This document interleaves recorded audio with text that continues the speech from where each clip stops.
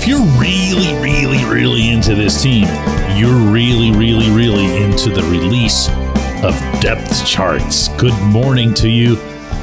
Good Monday morning. I'm Dan Kovacevic of DK Pittsburgh Sports, and this is Daily Shot of Steelers. It comes your way bright and early every weekday if you're into hockey and or baseball. I also offer daily shots of Penguins and Pirates in the same place that you found this.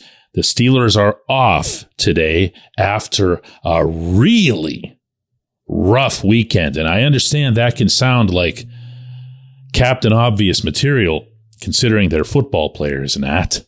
But this was legit. They went 6 days in a row.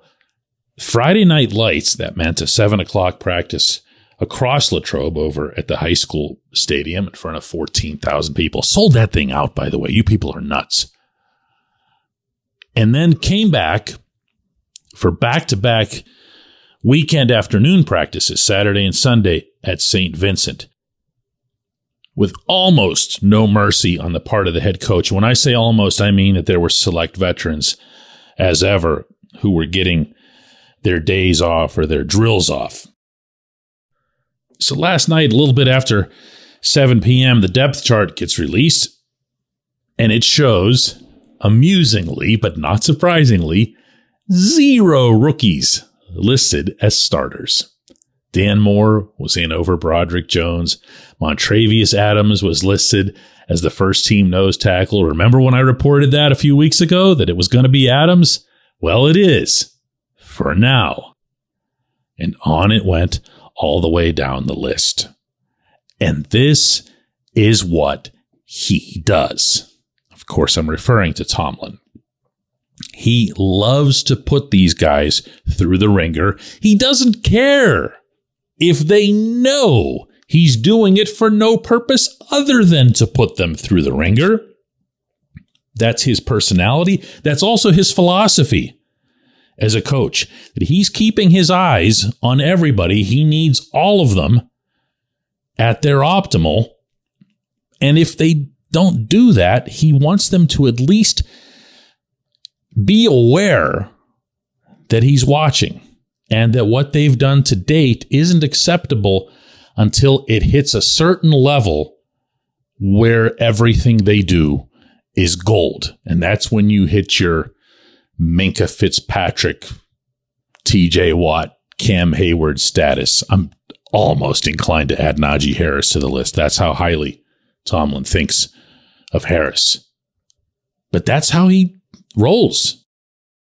Just listen to this remark from Tomlin over the weekend.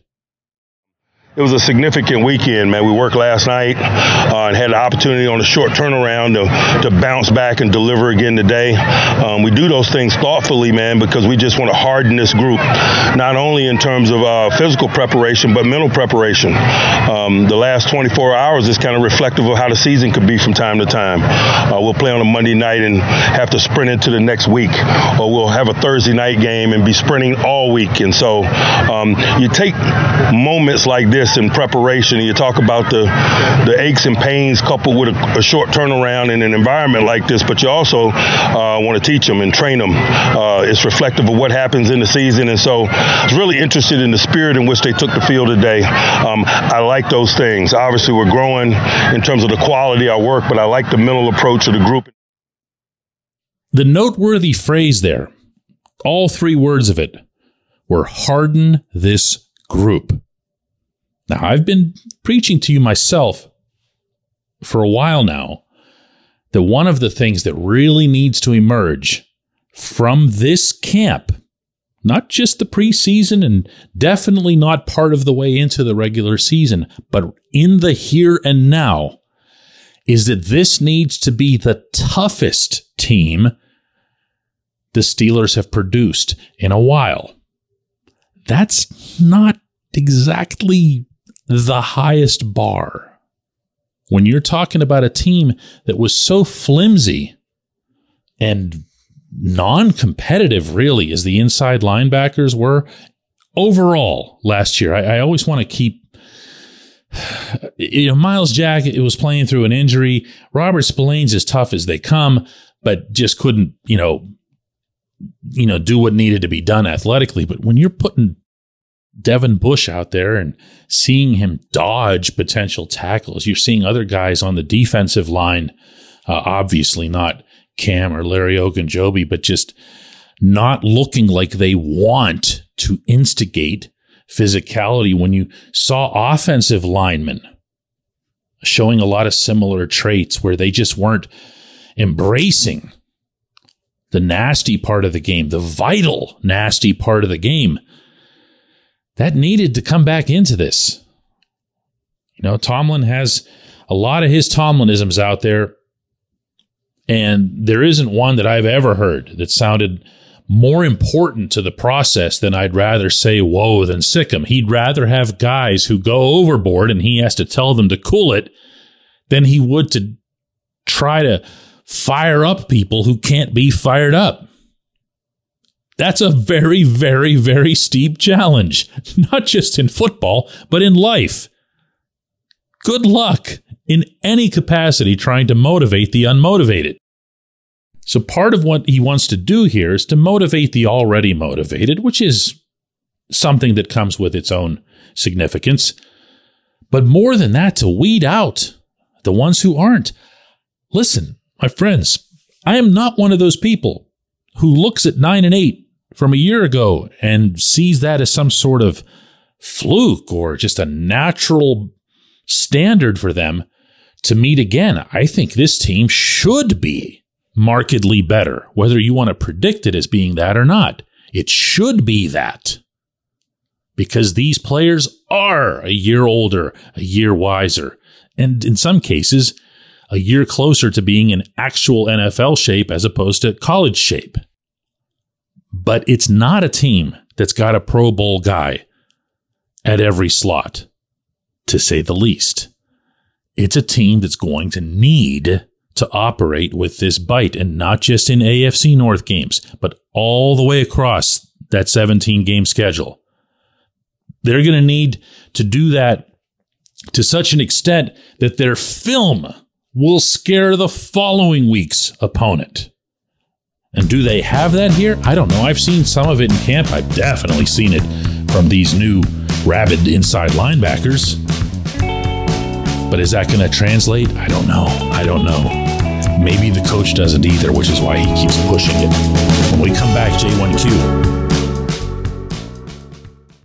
Luxembourg, Garbett, Kelly, and George. LGKG is a personal injury law firm in Western Pennsylvania that represents people hurt in car accidents or who need help with workers' comp or medical malpractice. When the attorneys at LGKG make you a promise, they keep it.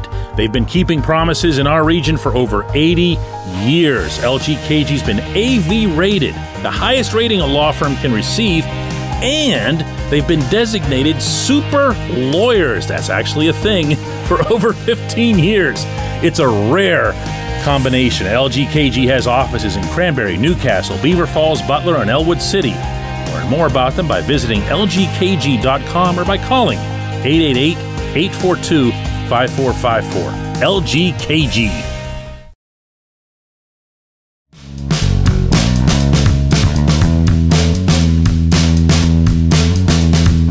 Today's J1Q comes from Dylan, who asks, with all the highlights coming out of Latrobe with guys making plays on offense in the passing game, should we be happy about their offensive potential or worried about the secondary and their coverage?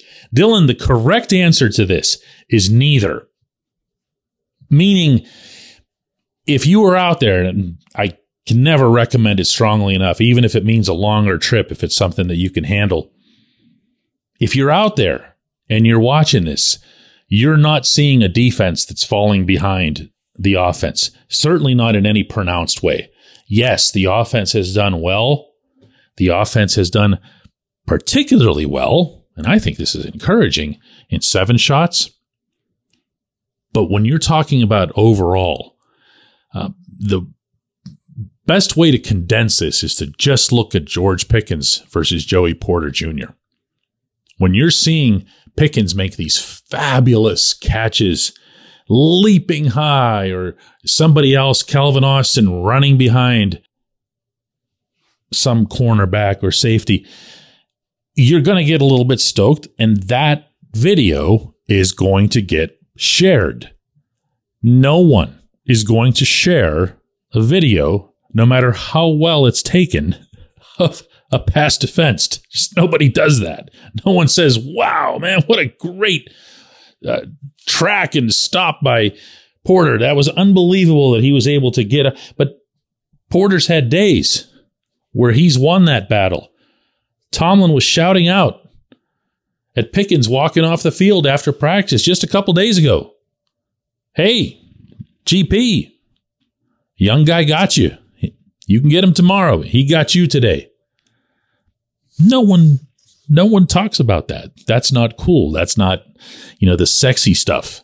We all want to see the catches, so we do. And then we hit share and like and retweet or re-X or whatever it is that you're doing now on Twitter. So my own assessment is that to date, that the offense has fared significantly better than it did a year ago, and the offense has fared a little bit better than the defense so far. But then the defense hasn't had Minkah Fitzpatrick yet. And most of what we're talking about here anyway is pass coverage. And if you're in a camp setting, a practice setting, and you're putting balls in the air, and you don't have the threat of Minkah coming down with those balls, you're not really practicing the way you could be practicing. So between that and taking it easy on TJ, taking it easy on Cam, don't read too much into this. There aren't many guys on offense getting those kinds of breaks. I appreciate the question. It's a very good one and a fair one.